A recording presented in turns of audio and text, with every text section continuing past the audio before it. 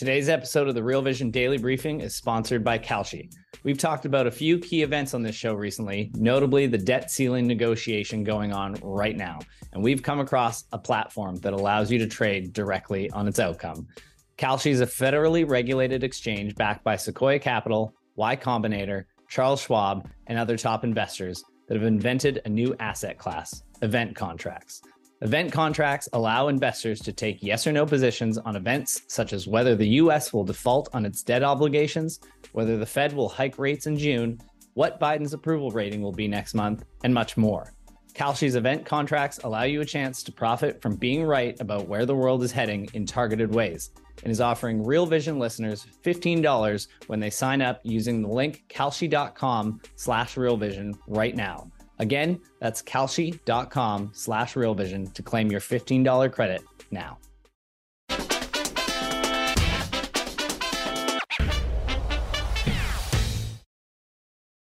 Is this the top of the economic cycle? Hi, everyone. Welcome to the Real Vision Daily Briefing. With me today is Eric Johnston, head of equity derivatives and cross asset for Cantor Fitzgerald. Hi, Eric. Maggie, how are you? I'm doing well, thanks. Yeah, great to see you. So it's so interesting to watch these markets because, once again, we're seeing stocks rally, technology rally, but they're doing it sort of heading into a really big, important economic release Friday, right? We have the U.S. jobs report. I mean, there's been so much going on with the debt ceiling. It's sort of been a little bit on the back burner, but NASDAQ up over 1%. What's driving the gains here? So I think, as far as, tomorrow's number, I think it's really going to matter only if it's a extreme number in either direction. So you had the Timiraos article come out yesterday talking about how the Fed is going to pause, unless there is a big payroll number. So I think you'd need to see a print probably north of 300 to 350,000 for it to be a problem on the high side where people think, okay, now the Fed is going to go in June. And then I think on the downside, it would have to be probably below 100,000 to get those, real economic concerns going. Anywhere in the middle, and equities probably take it okay. I think, in terms of the strength that you referred to, equities continue to be extremely resilient. And I think we've seen that for a number of different reasons that we can go into, but certainly the liquidity picture, over the last 7 months has been favorable. The expanding budget deficit has been favorable, right? It's been a stimulus. And then, of course, AI, which is a big theme out there that is clearly having material impact on the overall broad, indices. Yeah, absolutely. So we'll hit on all these topics, but when it comes to the economy, so that's interesting in terms of market reaction. It has to be extreme one way or the other. So otherwise, it's sort of like Goldilocks in the middle. Where are we with the economy, though? Because it's in some respects, it seems like we're seeing real signs of deterioration, weakness, and then in other areas, things look strong and resilient. Where are we here? I mean, are we kind of rolling over? Is there a lag? How are you thinking about this? So I think we're at the top of the cycle, and I think we are currently, if you want to think of the cycle, we're sort of plateauing as we speak, and I do think it's going to turn lower, and I'll go into why. So the unemployment rate is currently 3.4%. I think by most people's definition, we are currently at full employment. And so, as we all know, the economy goes in cycles, and typically bull markets start after we've seen a significant contraction in employment. And the whole idea is that you've seen this contraction, and then you now have a path forward where you can say, I think employment can now be added to for quarters and years to come, and that's going to be the backbone of stimulating growth, and hence I'm willing to pay more for equities because I see this clearer path. When you're at full employment, people say, of course, that there's always a recession in front of you. That recession is much more likely when you're already at full employment, that it's more likely around the corner. And if you look at the consumer right now, as you said, there's a very mixed picture going on right now. From a goods perspective, you can see this, there's clearly weakening going on, and it's fairly material, and it's also, at the moment, focused towards the lower end. So today, you saw Macy's report earnings, and they had a pretty big guide down, and they referenced the consumer. We had Dollar General also referencing the low end. But at the same time, we're also, an ISM manufacturing, very goods-oriented indicator. While at the same time, service remains strong. We saw that with American Airlines 2 days ago, raising guidance for the quarter. So it is a mixed picture. However, if you look at the broader trends, the consumer is taking on much more debt. You can see that in the credit card usage, not at problematic levels yet, but the direction, I think, is concerning. If you look at delinquencies are rising at a fairly material pace, not at problematic levels yet, but the direction, I think is. And then you look at savings; those are in decline, though still high. And so it's one of these things where the consumer and the economy entered this rate hike cycle in very, very good shape because of all the fiscal stimulus and monetary stimulus we had seen. Mm-hmm. So as a result, it's taking a lot longer for the economy to slow down and eventually roll over.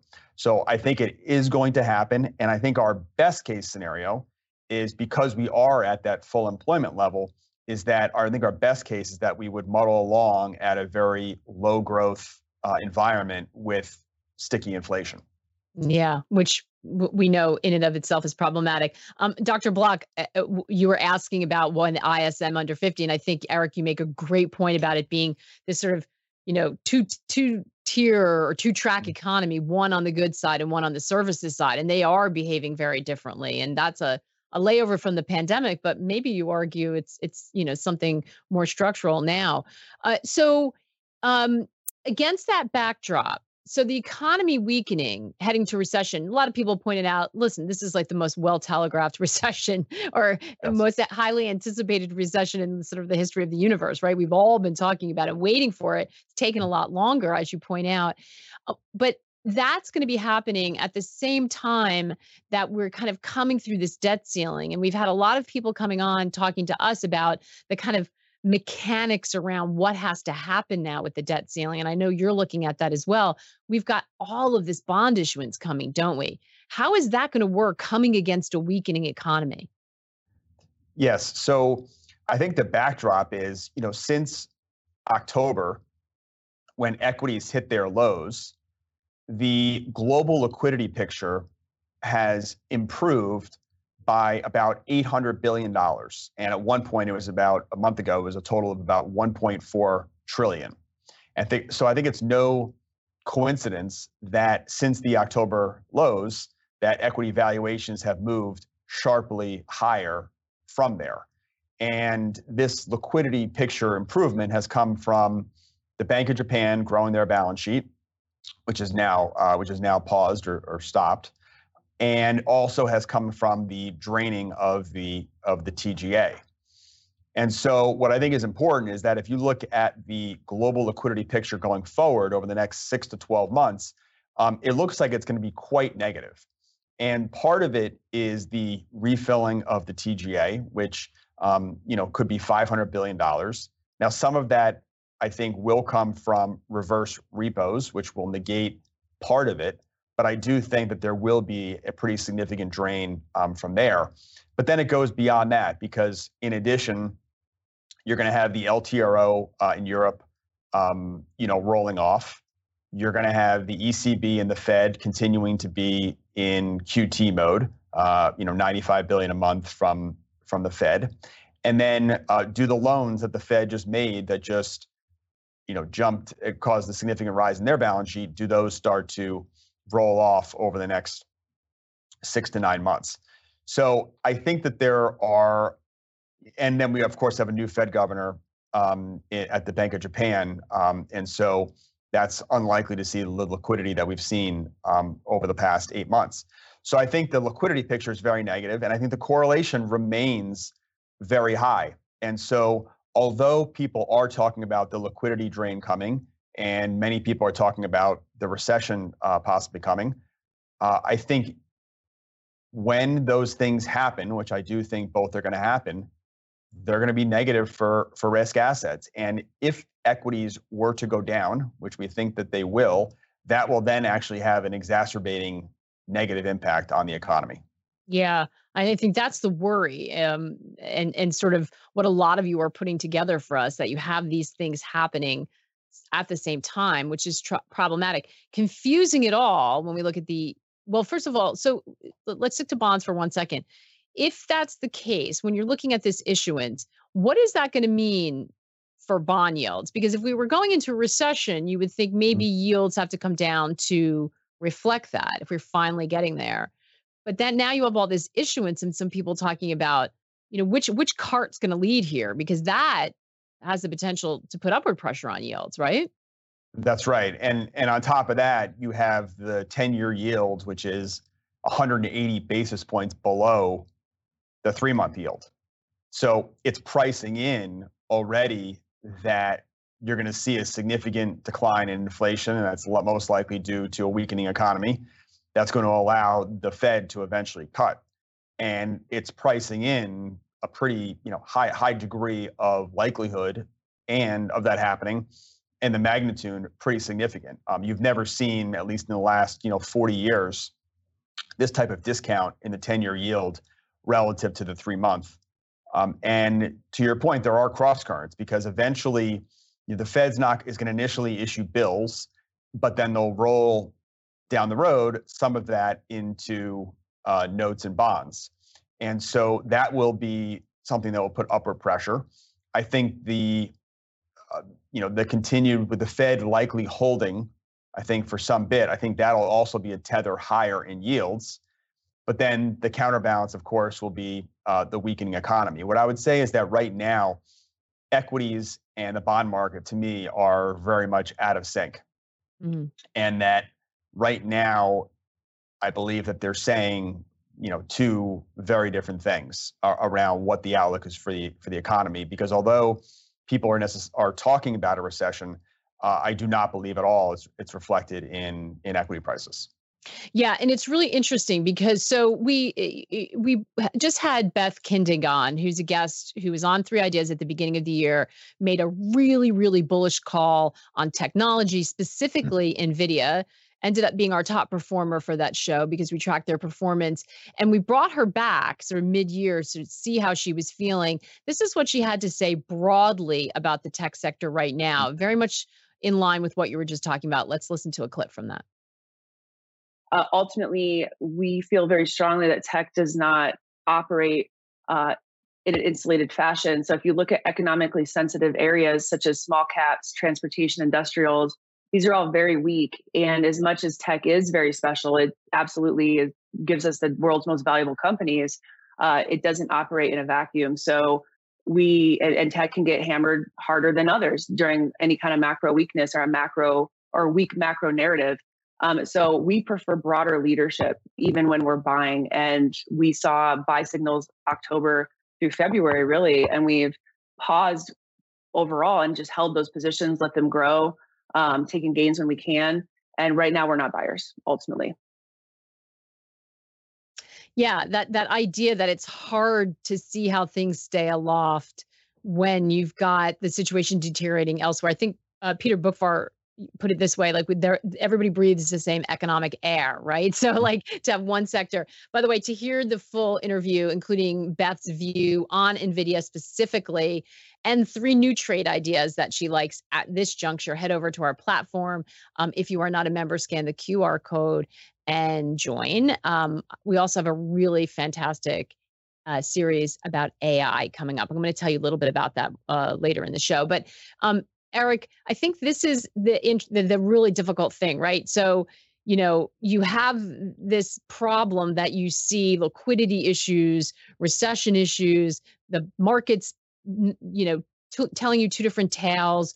All of this makes people nervous. And we've been having a lot of people ask, are we in the beginning of a big retracement? But then you've had this really powerful AI narrative that's come along. And I think it's really confusing for people. How are you thinking about both these things? Just today, we had news that Microsoft made another acquisition, CoreWeave, I think, to help, fuel its AI computing power. How are you thinking about that?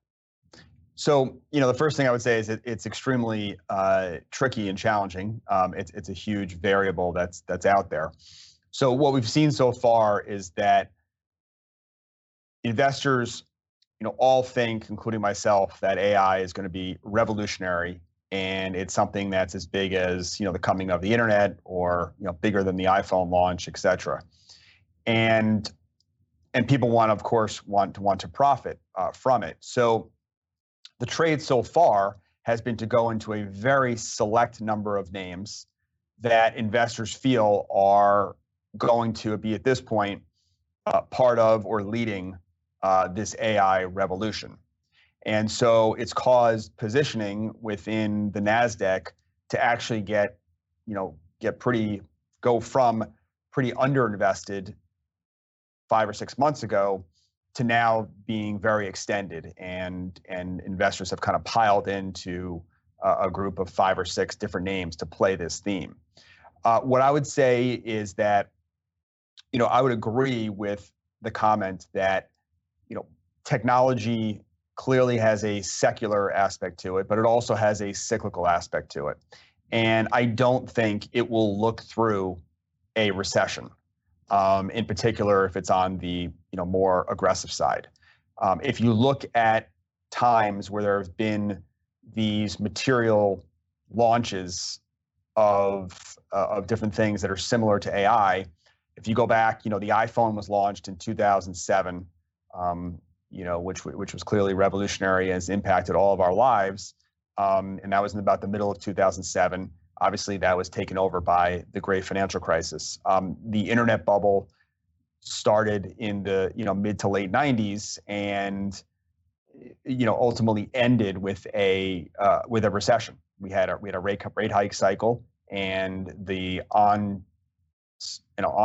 of the recession and the actual recession did damage and pop the bubble in the tech sector. If you bought the NASDAQ the S&P or NASDAQ around January of 97, which is before Amazon went public, you were unchanged on that trade in October of 2002. Now, obviously, it went up significantly over the next 3 years, and if you got out, you made money. But the point is as revolutionary as this age was, it was also a time from 97 to 02 that the returns were very poor.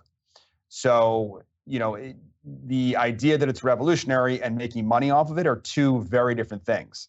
I think in the short term, there are clearly money-making opportunities in a lot of these names. That's causing the breadth to be what it is, which I don't think in and of itself is a bad thing. But it's something that is going to transform things, but cannot, in my view, necessarily survive a recession if that ends up what ends up happening. Okay. Underscore, exclamation point, bold that, everyone. David H. on the YouTube chat, I think that answers your question, because he was asking, if he thinks AI is so big, then why does he think it will fade? Makes no sense.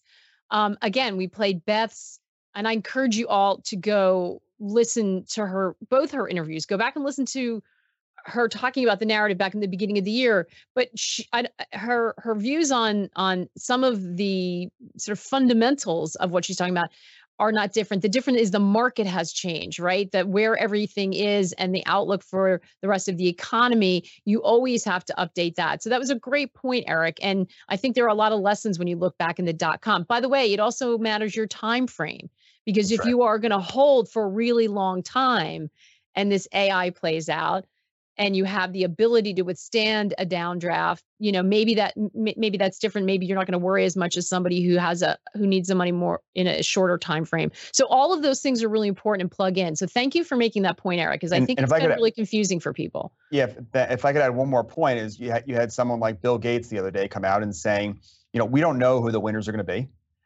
saying we are not going to search on the internet like we currently do, and we're likely not going to go to Amazon. And so I think the point is that Google is a great example, who is on the absolute forefront of AI. The R&D that they've been doing for all these years is incredible. But one of the number one things that's going to change is search. And Google has 93% share in search, and it's extraordinarily profitable. So if Google walks away from this and search changes in a material way, and if they walk away with 60% share and different economics, well, sure, that 60% share is great, but they gave up the 93% share in a very profitable search. So transitions are hard. Ask anyone who works in the media company. We see this playing out. I know you probably all watch the end of Succession stuff, but there's disruption going on. And sometimes the economics, as you make a leap to new technologies, aren't always there. We also know that there are memos leaked about, does anybody really have a moat anymore? That's going to be a really big issue. By the way, I'm going to take this opportunity right now because we have a question. I'm laughing. I don't know if this is exactly which I think you asked the question twice, but Matthew was really like raising his hand, waving his arms. First time question asker. Welcome, Matthew, asking, will quantum computers and all the possibilities it brings do the same thing? We are thinking about all these questions really hard. We're actually, I mentioned before, launching a series. I'm just going to let you all know about it right now, so that you could sort of set your calendar. Because of all these questions and issues that Eric and I are talking about, we're going to do a sort of 2-week festival of learning, but it's not going to be a day event. It's going to be spread out over the course of a couple of weeks. You've got to sign up for it. We'll tell you how to do that. I think, Nick, if you want to put that screen up, if you can. I'm totally front running when we were going to talk about this, but you need to register to do it.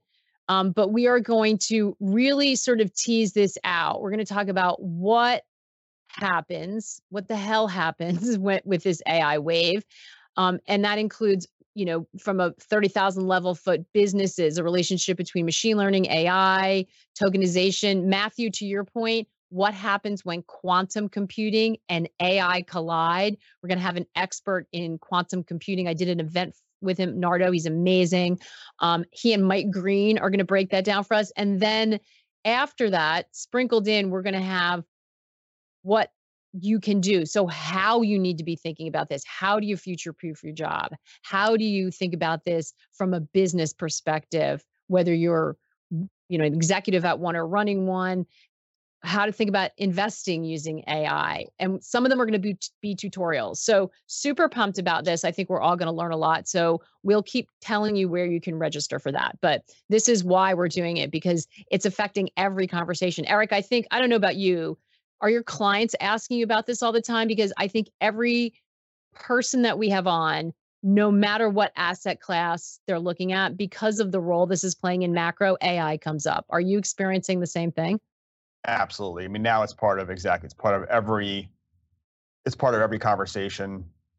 It's part of what, it's part of my, job. I'm using AI as we speak, and other people are, and, everyone knows it's going to be transformational, and there's more questions than answers around how to profit from it and what the impact is. So, but absolutely, it's part of every conversation I have. Yeah, and who the winners are, right? And we're so early in this that there's a lot to unwind. So Matthew, make sure you roll up for that conversation with Mike Green and Nardo.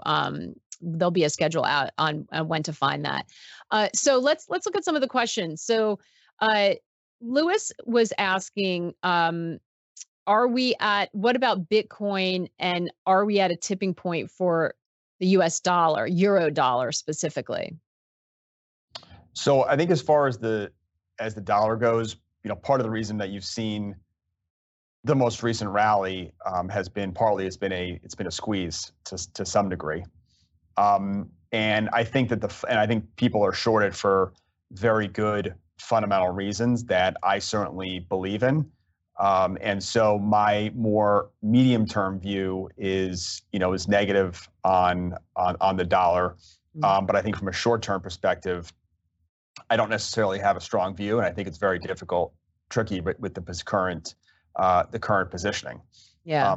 Bitcoin, I'm going to assume you do have a view on because you're worried about risk assets. Andrew also asking, is it a good point to take profits on Bitcoin since we're all waiting for the recession to come for a visit?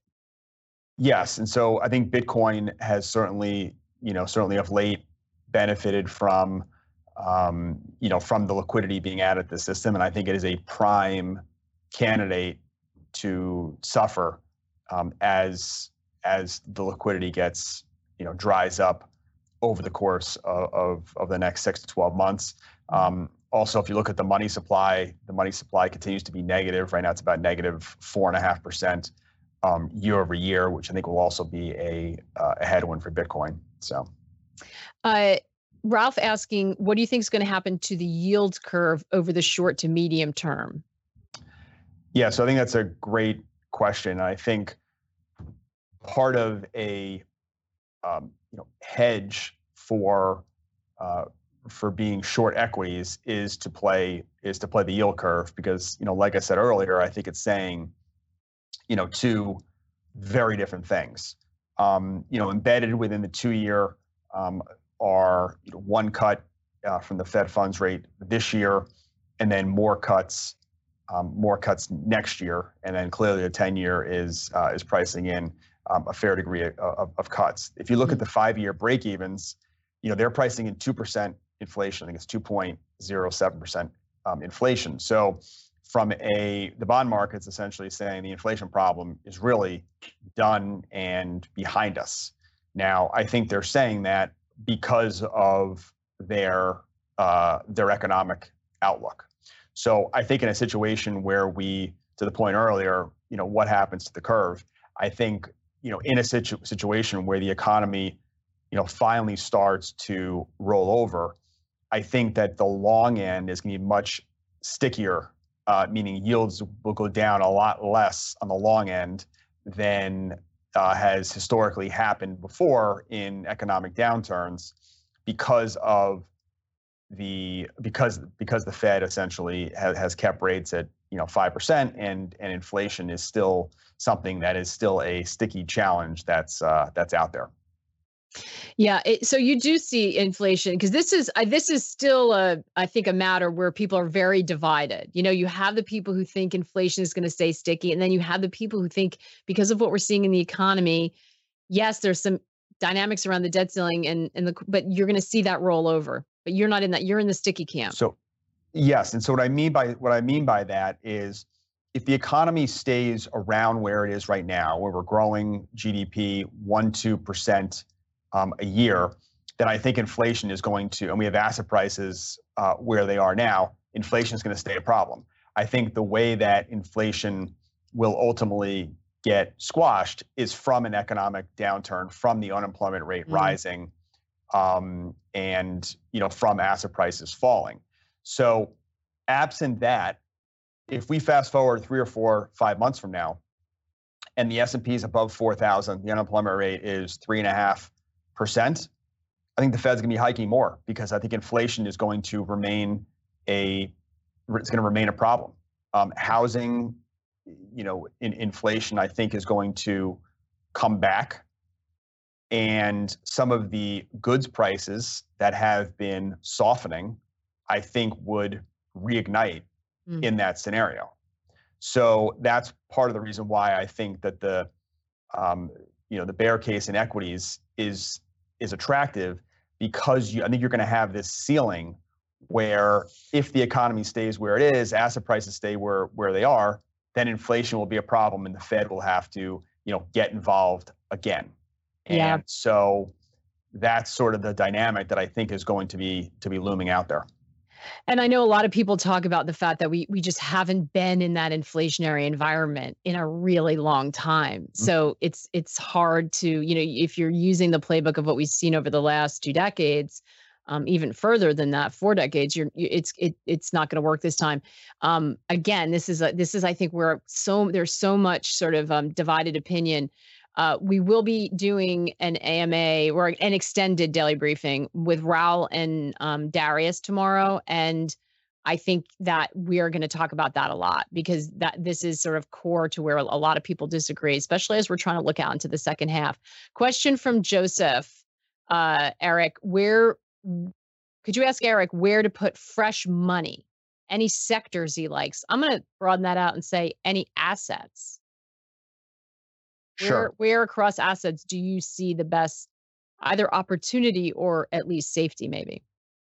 Sure. So my favorite play right now are money market funds.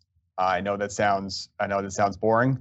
Right now, money market funds, before fees are yielding 5.35%. After fees are somewhere around 4.8, 4.9. You get some tax benefits depending on which ones you buy. The earnings yield right now is also 5.3%. The last time that the earnings yield and the money market yield were equivalent was in the year 2000. And so this is something that we are not used to, getting an actual yield in money market funds. I know it's been 6 months, but that's a small period of time in the scheme of things. For the last 15 years, essentially it's been zero. And so when we think about risk-free daily liquidity, that type of yield, it's extremely attractive. If we go beyond that and we look within equities, I think that my view has been that you do not want to be in cyclicals and you want to be in secular growth. Now, as a sort of a market neutral strategy, that has now it's played out in a pretty big way, and so now it becomes a lot trickier around where to be. I think healthcare is probably my number one favorite area, because you do get some growth and you also get sort of a much more pure defensive, and has lagged because the choice for secular growth has been to go to tech as opposed to some of the more secular areas of healthcare. But I do think that would work going forward. And then I would just say one more thing is just, beyond that, I do think that gold is going to work. It at one point got to be somewhat of a crowded trade on the long side, but that I think has dissipated somewhat. And I do think gold is going to trade very well. Fantastic. I'm so glad you brought that up, because we had 3 different people asking about gold and we hadn't had a chance to get to it yet. So SAS, TrillionX, and there's one more person out there. I hope that answered your question. Eric, tremendous. This has been such a great conversation. It's a difficult market out there. And I know you said money markets were boring, but there's nothing boring about making money. So we appreciate you helping guide us on your thoughts right now. Thanks, Maggie. I enjoyed it. It was great. And so just remember those programming notes, folks. Raul and Darius on for the extended tomorrow. Tomorrow, it's still at 4. For the rest of the summer, we hear you. We feel your summer Friday vibes, and we will be matching you and moving it to 1. We'll remind you about that. But tomorrow, it's still at 4 live with Raul and Darius. And then we'll continue to give you information on how you can register for our AI Festival of Learning, which is going to take place over the course of 2 weeks. We need to know everything we can about this to stay informed. So we hope you'll join us. Some really great conversations. Eric, thank you so much. Thanks to all of you for watching. As always, take care and good luck out there.